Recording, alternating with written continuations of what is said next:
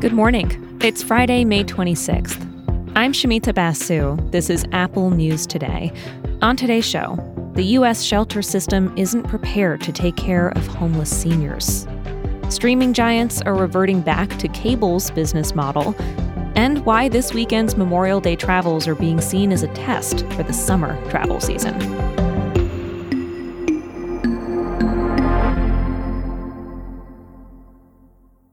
But first, let's check in on some other big stories in the news. Stewart Rhodes, the founder of the far-right militia group Oath Keepers, was sentenced to 18 years in prison for his role in the January 6th Capitol attack. He was convicted of seditious conspiracy and other felonies in November.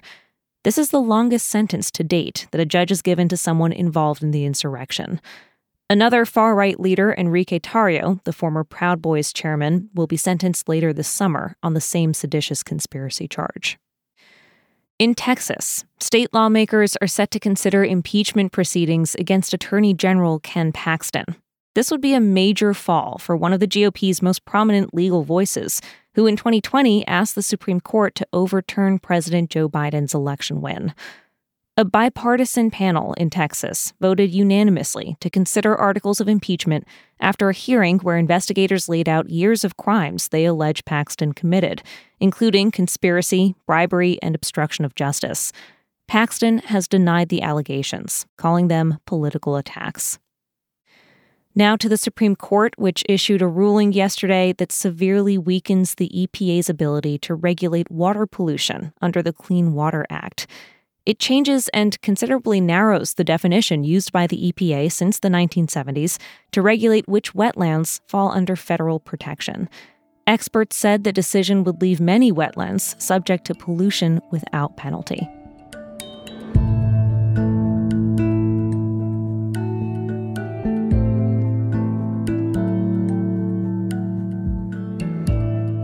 More and more American seniors don't have a place to live. Washington Post reporter Christopher Rowland told us about what he saw on the ground in Phoenix. What's really striking when you wander around and start talking to people is just there's enormous numbers of wheelchairs and walkers and elderly people with gray hair and beards throughout the shelter system and throughout this tent encampment. And not having a permanent home accelerates the health problems that come with aging. People who are homeless tend to age very quickly, faster than their actual age. So it's definitely a big challenge for these shelter operators and aid workers and physicians who are trying to care for this population. They're grappling with a real crisis of old people with a lot of geriatric conditions and comorbidities. As baby boomers age, the number of unhoused seniors could double or triple from 2017 levels in some places. And many aid facilities aren't set up to deal with their particular needs. Things like eating, bathing, toileting, mobilizing, getting in and out of a wheelchair, getting in and out of bed. Homeless shelters just are not equipped to deal with this whatsoever, and yet they find themselves having to grapple with this. Rowland reports on some of the factors to blame for this trend. People who grew up during the recessions of the 1970s and 1980s are at a serious economic disadvantage.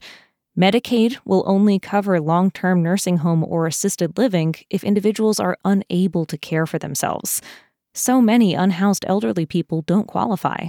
It leaves a huge gap in the system. The safety net just is failing them. They're not getting enough money in Social Security. There's not enough subsidized housing available for them that they can afford. And they're there through no fault of their own whatsoever. And so I think that, people really need to understand the economic conditions that are driving this crisis. Some communities are working on setting up shelters designed around the needs of unhoused seniors, and they're hiring staff with long-term care experience. But the exploding demand for these services threatens to outpace the supply.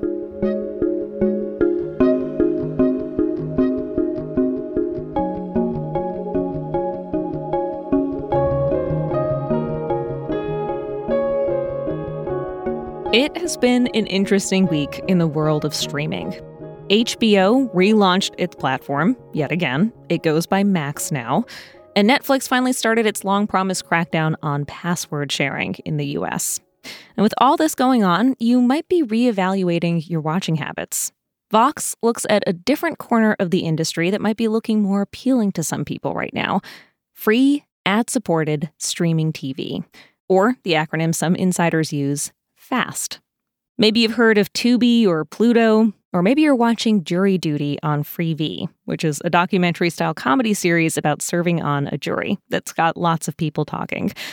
All of these are FAST apps. Some are owned by familiar names: Fox, Paramount, Amazon. The funny thing is, they're basically cable, but they're having a moment as viewers evaluate their subscriptions and consider more cost-efficient options. A lot of FAST services have huge TV and movie archives, many of which aren't on premium services. It's a win for studios and cable companies, too. They get to monetize that content, and these services help them reach viewers who might not want to pay for a subscription right now, but might someday. Some companies are using their free platforms to house shows that used to be on premium. HBO recently moved Westworld to FAST services after viewership dropped. And Vox says we can expect to see more deals like this. As one media analyst puts it, FAST is like a throwback to television before Netflix. It may also be a big part of its future.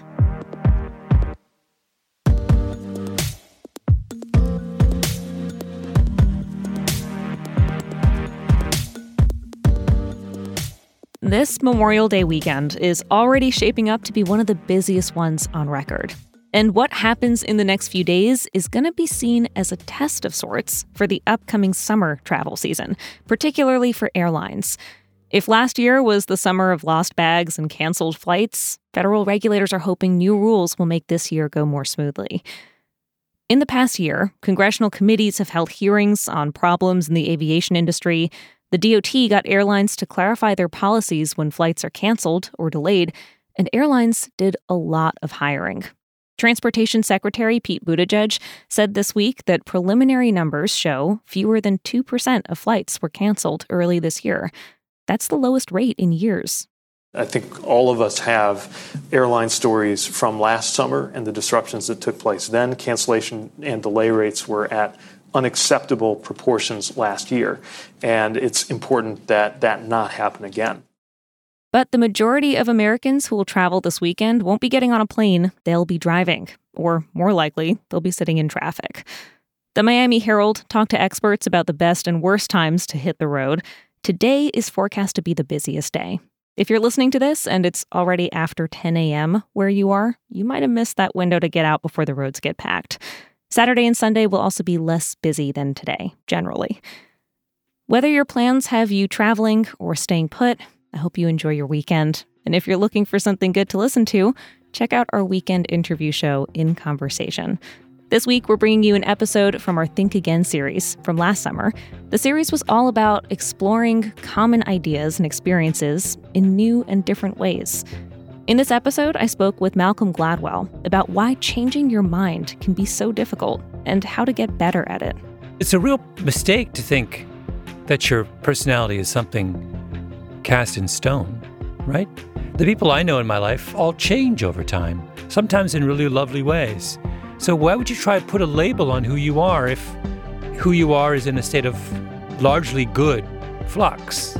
If you're listening in the Apple News app right now, that episode is queued up to play for you next. Enjoy the long weekend. We will too. My team is off on Monday, so I'll be back with the news on Tuesday.